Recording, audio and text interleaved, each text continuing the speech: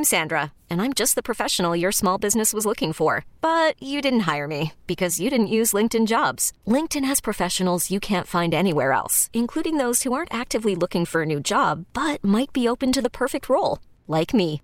In a given month, over 70% of LinkedIn users don't visit other leading job sites. So if you're not looking on LinkedIn, you'll miss out on great candidates like Sandra. Start hiring professionals like a professional. Post your free job on linkedin.com/recommend today. This episode is brought to you by Progressive Insurance. Whether you love true crime or comedy, celebrity interviews or news, you call the shots on what's in your podcast queue. And guess what? Now you can call them on your auto insurance too with the Name Your Price tool from Progressive. It works just the way it sounds. You tell Progressive how much you want to pay for car insurance, and they'll show you coverage options that fit your budget. Get your quote today at Progressive.com to join the over 28 million drivers who trust Progressive. Progressive Casualty Insurance Company and Affiliates. Price and coverage match limited by state law. It's overtime, 106.7 The Fan. Tobi Altizer with you up until 10 o'clock this evening. You want to give us a call, 800-636-1067 on the MGM National Harbor listener lines. You can tweet me at Tobi_Altizer. So we're discussing this Albert Breer piece about Sam Howell, Ron Rivera, and his decision to roll with Sam for this season. And one thing that I thought was interesting is some of the concepts or the things that were talked about in this piece kind of acting like it was all Rivera's idea to roll with him in Week 18. Pat McAfee talked about this earlier today and kind of put that on blast. I do believe as a football coach, though, his time is done. Yeah. The more things that he says with his outside voice that should be just inside voice things makes me realize that maybe he has lost the certain thing that head coaches need to have. For instance, not good to say, especially a guy that gets drafted to be potentially the future, to say, I had no idea this guy was good. Yeah. Really? Do you know what I would have done if we knew this guy could play football like this? Jeez. And what we all liked about Sam Howell was how strong his arm was. Yeah. I couldn't even imagine at practice what he was doing. Exactly. Whenever he's just reading off cards, going against the defense, I'm sure the defense is like, hey, this guy's got a hose over here. Cannon. And Ron Rivera's like, I don't want to see the film. I don't want to see the film. I don't want to see anything. Heineke basically said as much to us, like, man, Sam Howell looked incredible all year. Taylor Heineke was supposed to start a game, and the last game of the year, and he said, don't start me. You guys need to see this guy. Mm-hmm. This follows him talking about Eric Bieniemy in a way where he's like, Eric, not a head coach, kind of a doofus. It's like, all right, that's inside voice. Might be real. Should not be saying that publicly. Had to come back. And then if you go back last year, I didn't even know we had a chance to make playoffs. Yeah. Right. So there's like numerous things now that have happened where I think Ron Rivera, Coach Ron Rivera, has lost his fastball. And that's interesting to hear because you don't hear that nationally ever. Ever. You never hear bad comments about Ron Rivera nationally. It's always locally. You see local pieces, and it's, justified, I think, in a lot of cases, but nationally, people don't say these sort of things, and Pat McAfee came out and basically ripped him, saying he doesn't have it anymore, and basically throwing away the notion that, hey, it was my idea to start him. But I do want to give Ron Rivera credit for this, because I think one thing that we do is we love to just pile on, and the other thing we forget is, like, things change throughout a season. So to come in and say, who was it that called earlier and said that Sam Howell should have started in the Chicago game? I was at that Chicago game. That was like week 5. JaVale and Culpepper. Yeah, JaVale. I don't have an issue with having an opinion, but to act like Sam Howell, what he is right now, or even what he was in week 18, is the same guy that he was in week 5, I think we're kidding ourselves a little bit. He was a rookie. He needed time. I think it was pretty obvious just from hearing conversations with all of them, including Sam, is that he needed some time to develop, mostly footwork, but he needed some time to develop. And then by November and December, he started to look like the quarterback that maybe could have got some playing time. But I don't think that, looking back on it and those comments by McAfee, I don't necessarily have an issue with when he played. Now, saying what Rivera did and saying, oh, man, maybe I didn't know he was this good. Maybe we could have played him earlier. that obviously casts some doubt on that. But looking back, I think that he had 4 legitimate times that he could have played, and one of them he did. But after the bye week, the team's 7-5-1. They're still sitting in a spot where they can get into the playoffs. They just tied with the Giants. And you coming off a bye week, facing off the Giants again. Heineke had only led the team to a tie in the previous matchup. Would you have considered starting him in Week 15? I would not. He's a rookie. You're in a playoff hunt. I wouldn't have gone to him. I would have stayed with Heineke. They did. They lost 20-12. Next week, 7-6-1 against the 49ers. Are you starting him then? I'm not starting him against the 49ers when you're in a playoff hunt and it's the 49ers defense that he's going up against. And ultimately, Heineke played really well in the first half, but was benched in the second half for Wentz. Maybe, if you want to make an argument, it should have been Howell that got into the game instead of Wentz at that point. But either way, they lose that game 37-20. Don't have an issue with anything there. Week 17 against the Browns. You're at 7-7-1. Ron, after the game, we can be eliminated? When they lost the game 24-10. They started Wentz. They stayed with Wentz. They didn't go back to Heineke, which I think that they should have done after you saw the first couple of drives. It was pretty obvious that Wentz wasn't going to work. I think they should have gone back to Heineke there. But maybe you want to make the argument it should have been Howell there. Okay, that's fine. But I don't think that you're going to throw a 5th-round rookie, just a rookie period, honestly. Maybe it's not, unless it's a 1st-rounder, maybe a 2nd-rounder. You're not throwing a rookie in there in the Week 17 matchup with the playoffs on the line that hasn't played a snap of football yet. So, no problem there. And then Week 18, when he finally did suit up, 7-8-1, you're out of playoff contention. Cowboys don't have anything to play for, and he finally starts Howell. I think that was the right decision. So, to go back and look and hearing some of the comments from Ron, it makes you think, well, what the heck was he doing? I think ultimately he made the right decision on when to play him. But the comments, again, bring into question Ron's legitimacy as a head coach. If he wouldn't have said anything, if this piece never came out, we're not questioning any of this stuff. We're probably not talking about Ron Rivera today and some of the comments he's made, right? The stuff that Pat McAfee said is probably not getting said because it literally comes back to the simple fact if he says, well, if I'd have known this kid was this good, I would have played him earlier, or man, I wish I would have known. That's the kind of stuff that just gets you in so much trouble. And then his other quote that I want to talk about. This is the one that I think is a little damning on him as a executive as opposed to as a coach. And he said this, I'll tell you this too, if we were in a situation where we were going to draft him because we needed a quarterback, we would have taken him no later than the 2nd round. Okay, so that gives you some confidence that they believe Sam Howell's much better than the 5th-round draft pick that he was taken at. But I have some questions if you're doing that. Why'd you wait to round 5 to take him? Earlier in the piece, it mentions that they didn't want to take him because they wanted to show that they were all in with Wentz. I'm sorry, there were question marks when Wentz came over. And you could easily play it off with saying, if you took Howell in the 2nd round, well, he was way up our draft board. He was the best player available. You could play it off. There are ways that you could say, hey, we're going to give you every chance. But you want to know how Wentz already knew that he wasn't necessarily the quarterback of their future if things didn't go exactly as planned? They didn't do anything with his contract. And if you recall, when the Wentz trade was made, the biggest positive that everyone talked about when he got brought over was they can drop him after the season and there's no dead cap hit after that. That's literally what it said. If he wanted some assurance, he wanted to know that he was the guy, they would have shown him that by extending him or changing his contract a little bit, making sure he was there at least 2 years. They didn't do any of that because they knew they might want to get out of it. So then my question, Ron, is why did you wait till round 5 to get your quarterback? Why? If you had a round 2 grade on this guy, why did you draft Fedarian Mathis ahead of him? Why did you draft Brian Robinson ahead of him? Again, no problem with the players drafted ahead of him necessarily. I still think that some of them were reaches, but I don't have an issue with Brian Robinson at this point. I don't have an issue. I'm still not a big Phil Mathis guy, but if you like that pick, whatever. But why would you gamble like that? There's not a single person in football that would argue with you that quarterback is not the most important position on the field. Everyone knows that.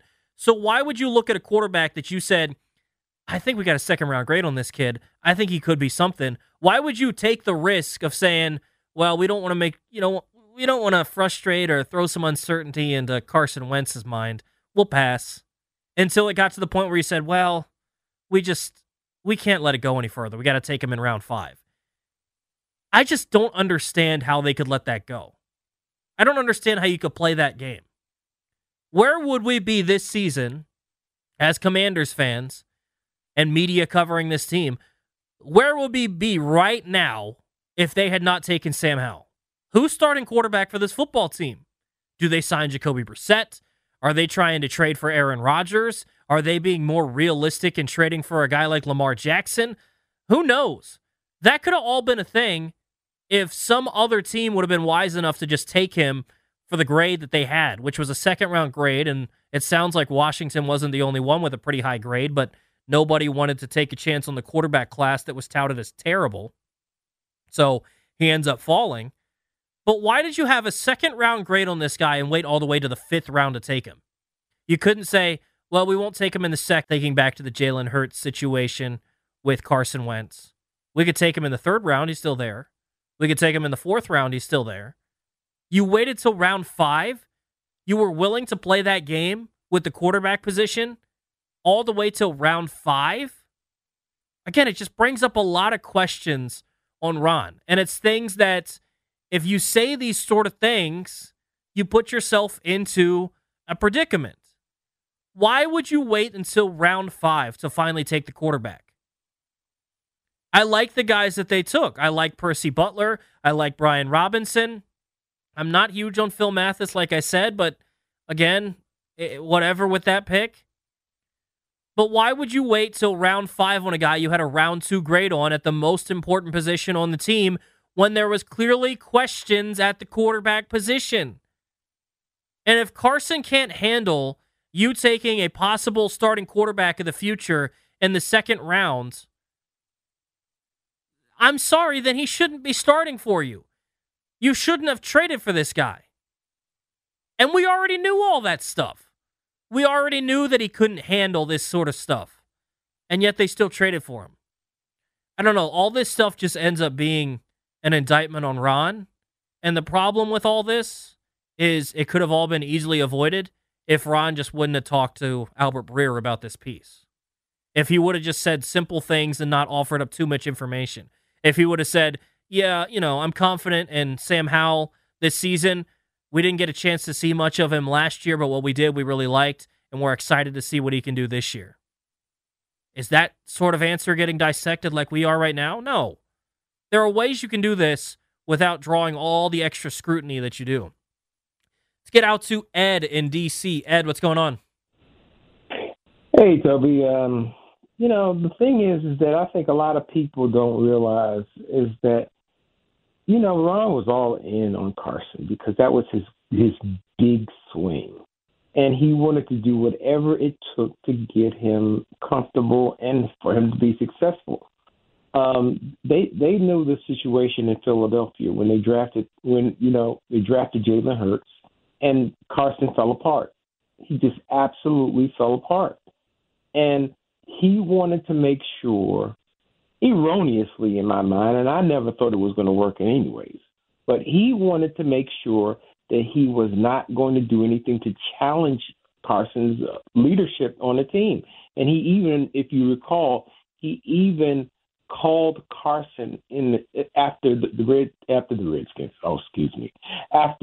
Washington team took Sam Howell in the 5th round to assure him that I'm not getting this guy to take your job. Do you all remember that? Because I know I vividly remember that.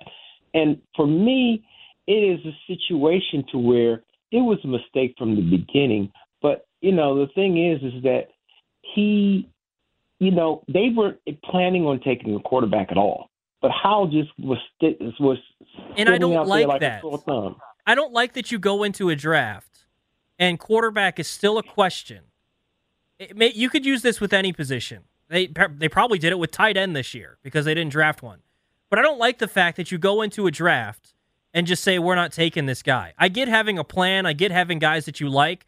But if you're sitting there in the third round and you've got a second-round grade on a guy and third and fourth-round grades on everyone else, take the guy.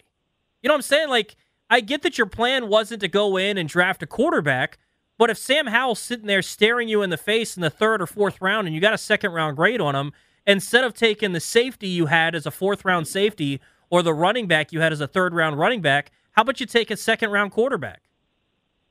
I mean, I totally agree with you on that. I mean, I would have done that, but he was all in on Carson. He wanted to make sure that this big move was going to work for him. No doubt. He wanted to make it as comfortable for Carson as he possibly could have. Ed, appreciate the phone call, man. That's a great point, and I don't remember him calling Carson, but it's just crazy. And just to think of all of that. I mean, if you want a reason that they should move on from Ron Rivera, you could just look at the Carson Wentz situation. The fact that they went through all the craziness to trade for Carson Wentz, which, look, to Rivera's credit, he was much better that year in Indy than he was here last year. But just the way that whole thing was handled, and then to come out in the press conference, I'm the bleeping guy. Like, come on, Ron. Like, those sort of things just...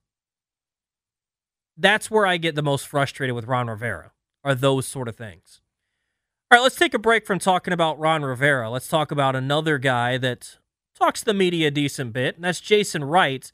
Earlier today, he was on with BMitch and FInley, and he had some interesting things to discuss. Want to make sure we can hear that full discussion. We'll do that next here on Overtime on 106.7 The Fan.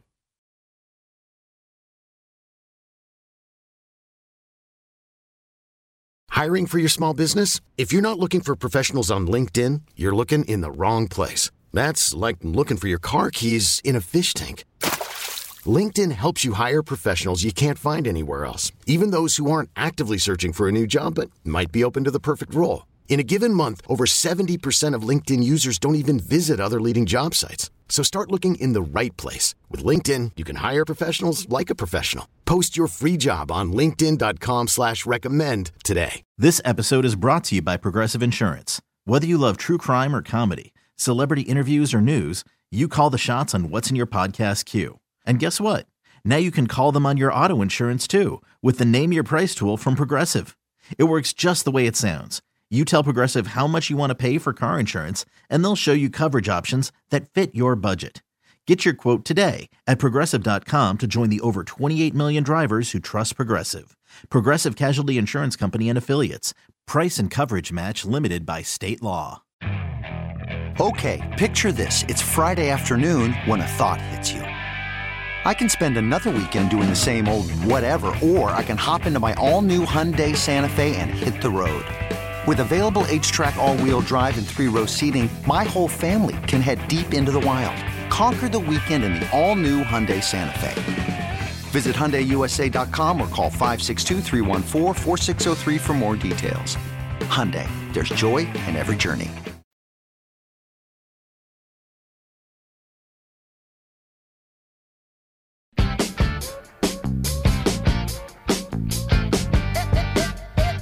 Welcome back. Overtime 106.7 The Fan. Tobi Altizer with you up until 10 o'clock this evening. So earlier today on BMitch and FInley, team president Jason Wright joined the show. There's some interesting comments in here. We'll definitely get to talk about that. And if you want to hop in, feel free as you listen to the interview, 800-636-1067. We're going to discuss some of the things that Jason Wright had to say, but we're going to play just some of the cuts and various things, but there was so much in the Jason Wright interview with BMitch and FInley that we'll just go ahead and play the full thing for you. So here was Jason Wright with BMitch and FInley earlier today. How successful you think training camp was? Like, how different did everything feel for you? Well, first of all, thanks for having me, guys. It's a pleasure to be on. The excitement from the fans, not insignificantly shown in the numbers, and the difference between this year's training camp and last year's was immense. I mean, we had over 10,000 fans at our biggest training camp practice, but I don't think it ever dipped below 2,000 fans. And that's a throwback to an era where the whole city was united around this team, and we think that's what's building again. Jason, what was it in preseason? How was the crowds at home compared to previous years? We had at our last preseason game about twice as many people as the preseason game last year. We only had one last year. And the Baltimore game was closer to some of our regular season games that we had. In fact, it was the same attendance as some of our regular season games 2 years ago. So there's a big leap forward. The fans have backed up their words and come back to us. Well, dude, I don't know, but I can imagine how difficult some of the business operations had to have been, especially the past couple years. And you can't help but notice, I mean, you had you had the Maryland governor and the Virginia governor at training camp. I hadn't seen a governor around here in quite a while. What does it mean to be able to kind of re-engage in that landscape all across the DMV? Yeah, I would say in an interesting way and in a really good way, we're back open for business. And yeah, we're able to operate with partners, with government leaders, with community leaders on a fresh and clean slate, and it's really been good for the business. I mean, we just announced Anheuser-Busch, a sponsor that left very visibly for the reasons they left to come back and become a sponsor again and allow us to do a really cool program with them in Folds of Honor, which is a scholarship program for the kids of military families whose servicemen died or was disabled in theater. We've got a first-of-its-kind partnership with the Air Force, the Air National Guard, who sponsor our USO tent, where there's 500 military veterans come through every week.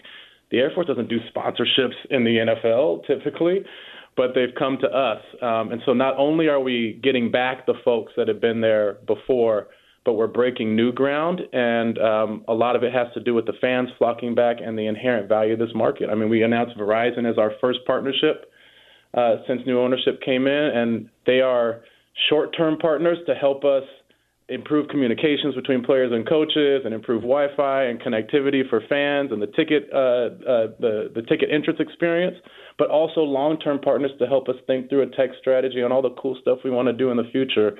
It's just a really good time right now. What are some of the new things you're going to be doing this year for fans and make that fan experience even better? It's a long list. I think you guys have already experienced some of it. New screens, new sound system.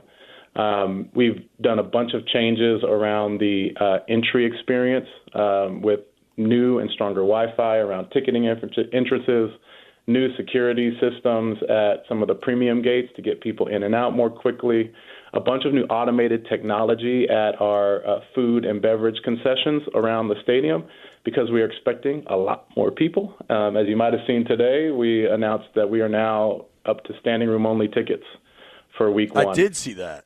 Which is a big deal.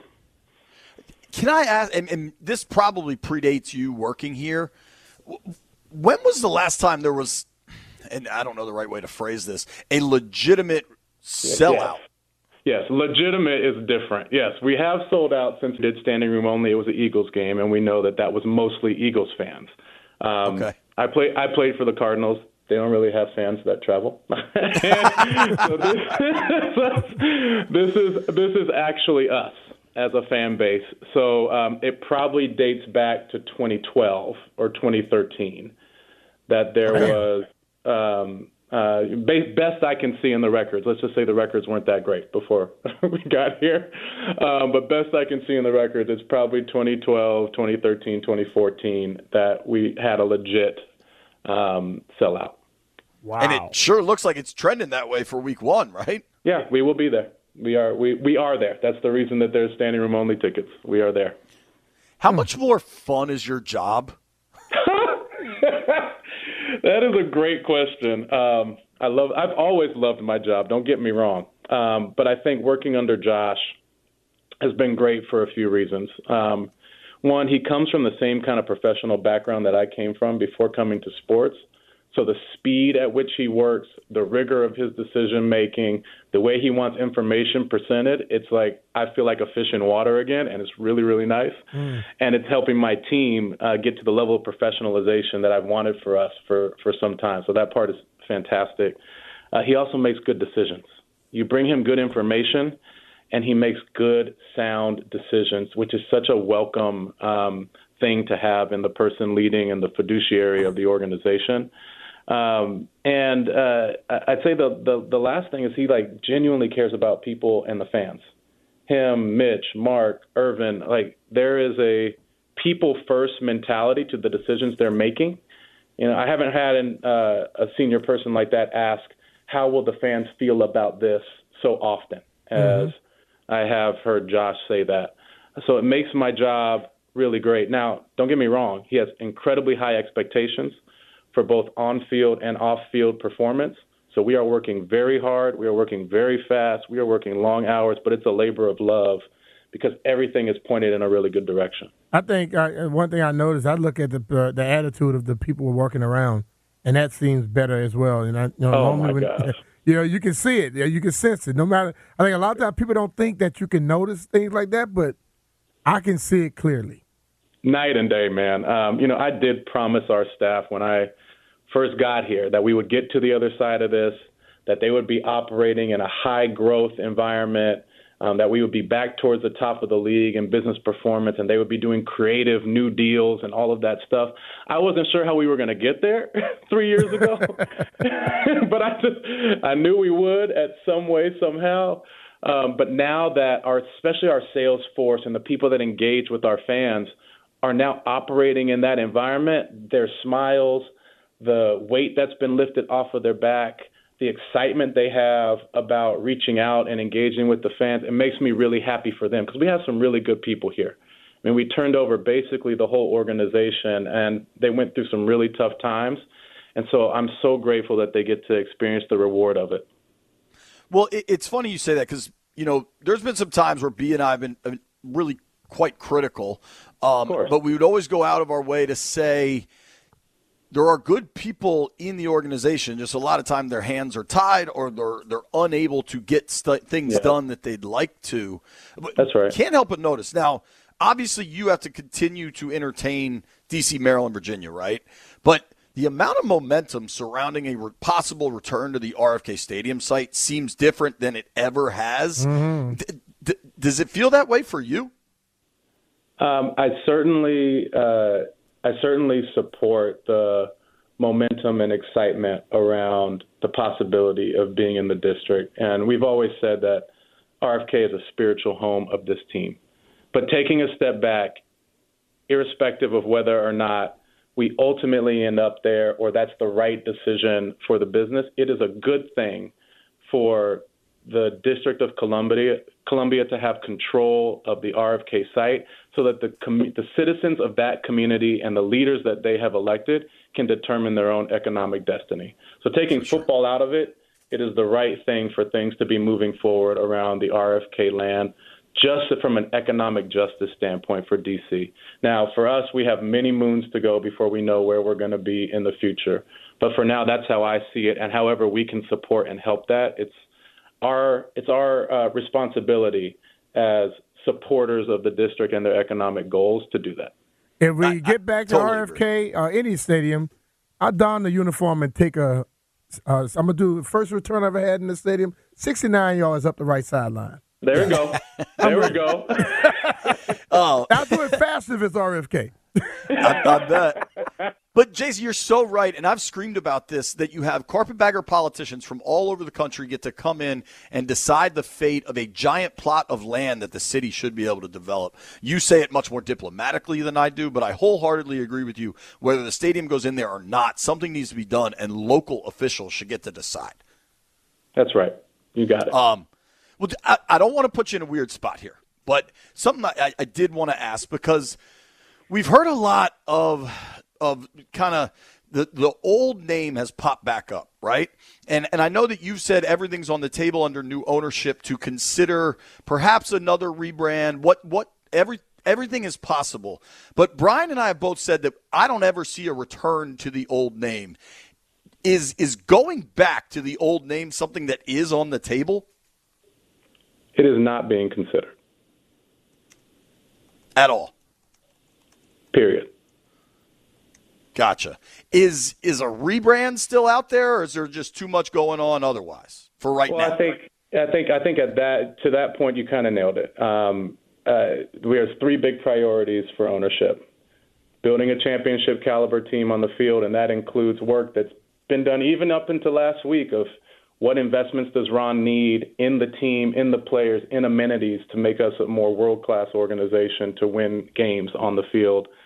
Improving the guest experience. I mean, we are infusing somewhere between $30 to $40 million in capital into the stadium between now and game day to improve the experience for the fans. That's a lot. That's a lot of construction. That's a lot of things happening. That's the number 2 focus. And then you'll see a lot of this coming week.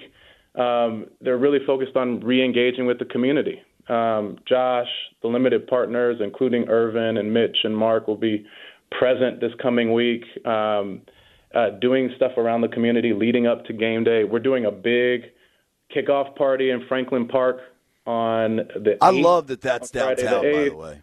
Yeah, it's dope. It's going to be dope. It's 5 p.m. on the 8th. It's a reunion, so to speak, of our family.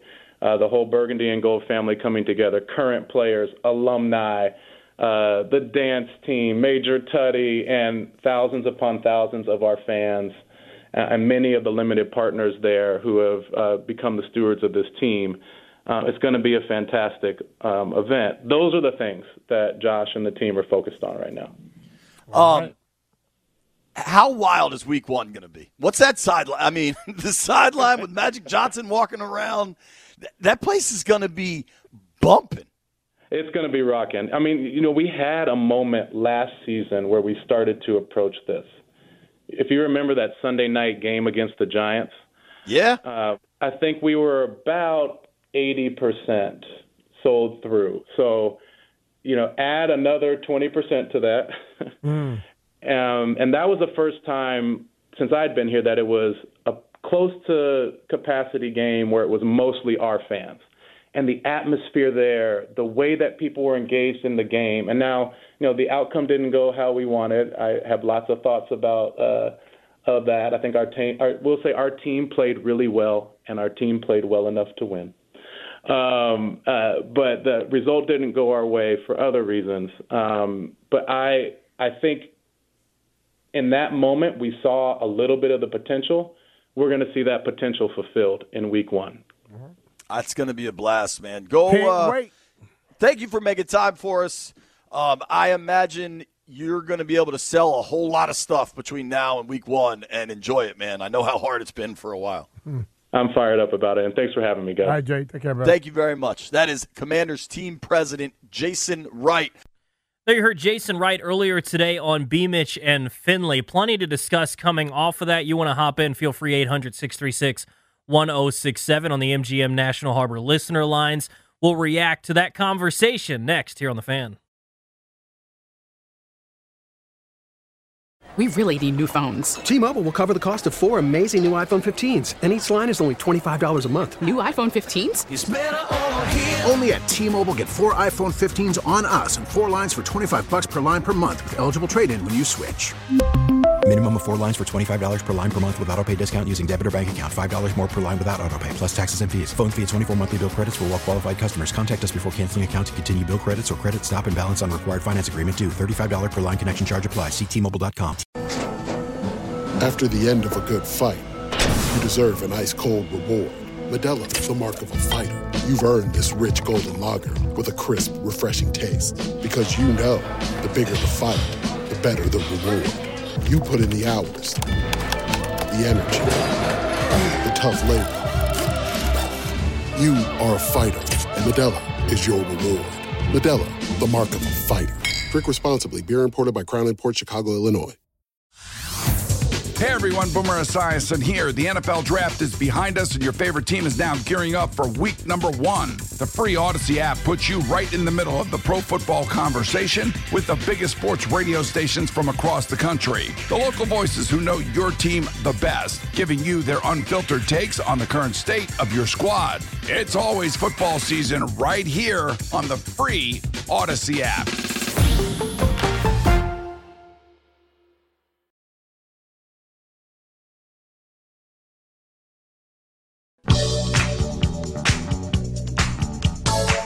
Is going back to the old name something that is on the table? It is not being considered. At all. Period.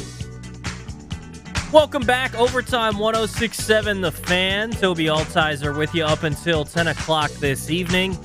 If you missed any of that Jason Wright audio from BMitch and FInley earlier today, you can go back and listen to the podcast on the Odyssey app. Fantastic conversation. I think a lot to discuss coming off of that. But I think the biggest thing coming from that conversation is the fact that there is no consideration on going back to the old name Redskins. And I had this discussion a couple of weeks ago, and so I don't know if I'll spend a whole lot of time on this, but I never saw this as a real possibility. I know there was a petition that kind of got shown to be a bit of a scam with some of the remarks that they made about various things. And so it kind of lost some of its credibility. But people still thought that there was a chance that maybe they could go back to it. But it just never seemed logical to me that they could ever return to that name. You know, we were talking in the break, Donald and I just don't see a way that Josh Harris would look at all the positive things that are going to happen over the next couple of years with this franchise. And you heard some of the positive things that Jason Wright laid out in the interview, and say, you know what, let's add some more controversy and go back. And I don't see them doing anything that can be skewed to be controversial in any way if they can help it over the next couple of years, because why would you? This team has been mired with controversy for years, avoided at all costs, and you're already starting to see some of the fruit of that in the fans showing up to FedEx Field and all the positive things going on around this organization. Yeah, I was kind of to your point. I was thinking that even outside of just the name itself, I think just the attachment to the old regime too as well. I mean, I know there's the history and everything, us winning Super Bowls and all of that. So I'm not trying to take away from our history, but also some of that is tainted a little bit too because of that old regime. So kind of to your point with Josh Harris, I think you just want to enter in clean slate, clean house, and just let's start a new thing here. Yeah, and that's something, too, with the rebrand as well. They might rebrand again to something else so that they're not Commanders.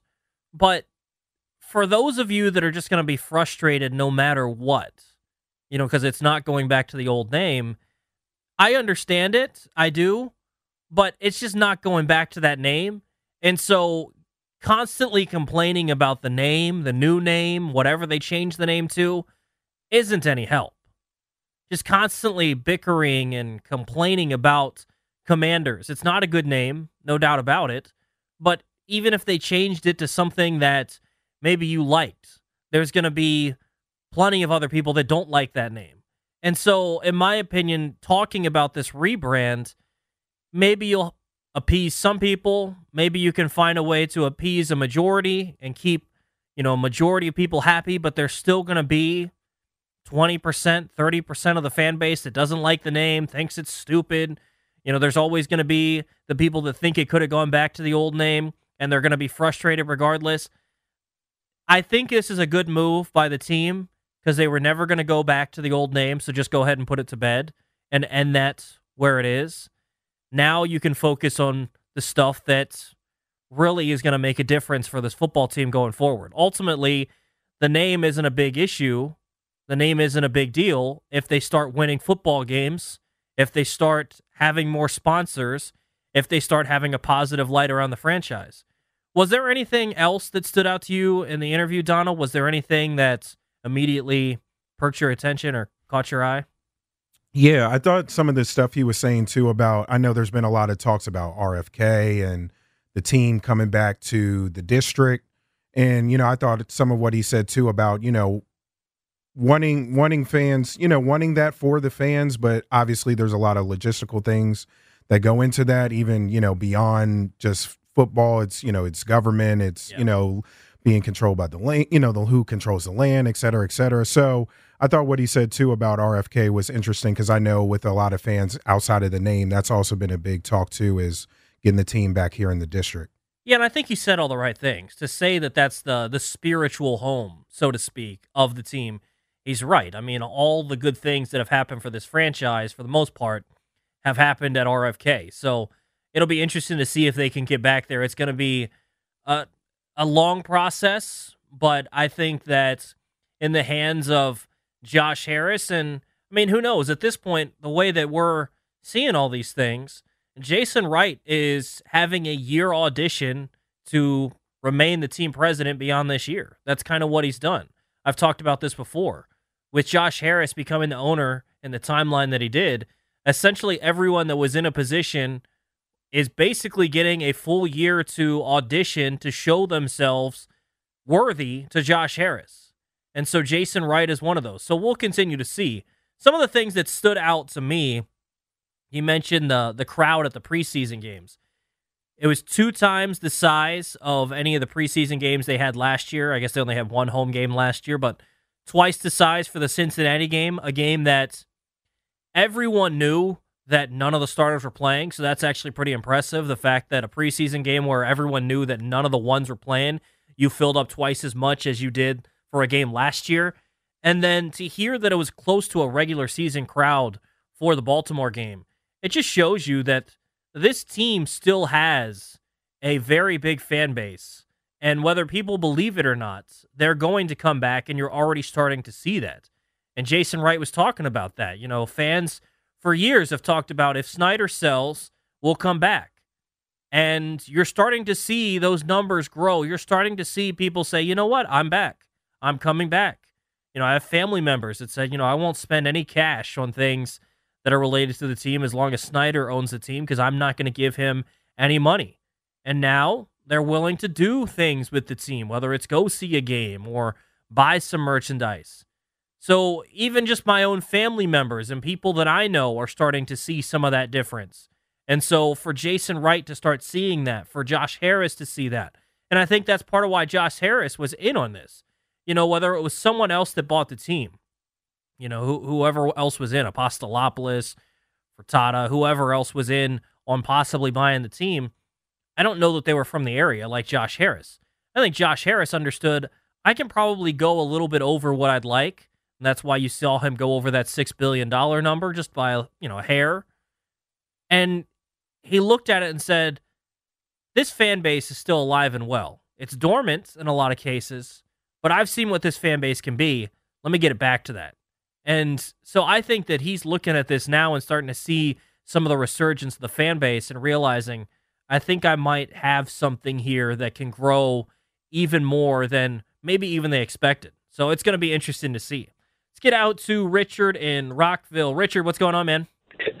Hey, hang on. Hey, how you doing tonight? Pretty good. How you doing, Richard?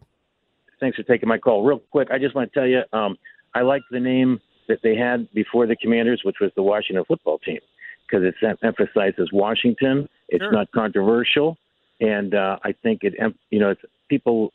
Really, it's hard to get used to the Commanders, and if you change it to the Red Dogs, whatever else they want to do, it's just going to be equally sound weird. But Washington football team, everybody can get used to, and it emphasizes that we're from Washington. It'd be great if we could play in Redskin Stadium again. I'm a longtime Redskin fan, and you know, to me, I'm fine with Washington football team.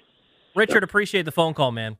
Yeah, it's an interesting thing because the reason I didn't have an issue with Washington football team is when you go to Commanders, you make people that were diehard Redskins fans and were attached to the name and love the name do 2 things. One, you have to accept the fact that the name is gone. And then 2, you have to embrace the new name, which is Commanders. When you were Washington football team, I felt you only had to do one thing because there was no new name to embrace. You just had to accept the fact that the old name was gone. And so that's how I looked at it. Some people thought the name was stupid and some people, whatever you may think. But in my opinion, going to something that focuses on Washington as the primary, I wouldn't say moniker, but just being the primary source of the identity, I like that because while they were the Redskins, they were still a Washington team and there was a Washington identity, but it was the Redskins. But when you have to get rid of that, you can still remain just a Washington identity without having to accept a Commanders identity or a Red Hogs or a Red Tails or whatever they change the name to, or if they decide to change the name. I just feel like doing the one thing where you say, you know what, we've always been Washington and we'll forever be Washington. Let's just stick with that. I think that's a simple way to say, we're not going to go back to the old name, but we're not going to make you embrace something new either. Yeah, I agree. During that time, too, I always used to think of that name almost like a soccer club, like a FC. I like that, too. Me, too, because, yeah, kind of to your point, it's like it's just stamping the city or the region, and then it's just football club after that. So I always thought of it of that same type of feel where it's really stamping Washington. We don't really need a mascot or anything like that. It's just we're representing the city. Well, and something that's really cool about that is if you wanted to be just the city, there's not tons of cities around the U.S. outside of the major ones that you could actually have symbols that everyone knows immediately what city it is. Like Kansas City couldn't drop the Chiefs moniker and just be Kansas City and throw on, what's a Kansas City thing? Barbecue? Like they can't just throw a brisket on a helmet and be like, yeah, we're Kansas City. They're not going to know that. But if they print a shirt with the Washington Monument or the White House or the Capitol, everyone knows exactly where that is. So embracing the idea that it's just Washington, there's not a city you could argue in the entire United States that has more recognizable symbols that you could use on a t-shirt, on a jersey, wherever, on a sweatshirt to say we're Washington than this city right here, because you've got so many things that just say Washington without ever having to use a moniker. So I think that there are ways that if they decided they want to go back to Washington football team or Washington football club, I do think that's an interesting thing that they could consider. We'll continue to react to the Jason Wright audio. Also want to talk about the Commanders and some of the superlatives going into this season. We'll play that coming up in a little bit. Eric Edholm joins us at 8:30. More on 106.7 The Fan next. This episode is brought to you by Progressive Insurance. Whether you love true crime or comedy, celebrity interviews or news, you call the shots on what's in your podcast queue. And guess what? Now you can call them on your auto insurance too with the Name Your Price tool from Progressive. It works just the way it sounds. You tell Progressive how much you want to pay for car insurance, and they'll show you coverage options that fit your budget. Get your quote today at Progressive.com to join the over 28 million drivers who trust Progressive. Progressive Casualty Insurance Company and Affiliates. Price and coverage match limited by state law. Okay, picture this. It's Friday afternoon when a thought hits you. I can spend another weekend doing the same old whatever, or I can hop into my all-new Hyundai Santa Fe and hit the road. With available H-Track all-wheel drive and 3-row seating, my whole family can head deep into the wild. Conquer the weekend in the all-new Hyundai Santa Fe.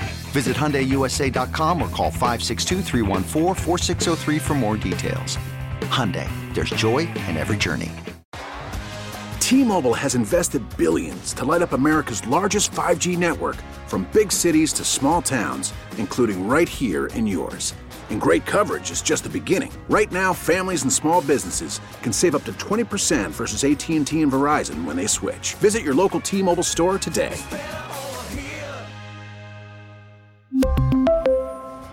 Plan savings with 3 lines of T-Mobile Essentials versus comparable available plans. Plan features and taxes and fees may vary.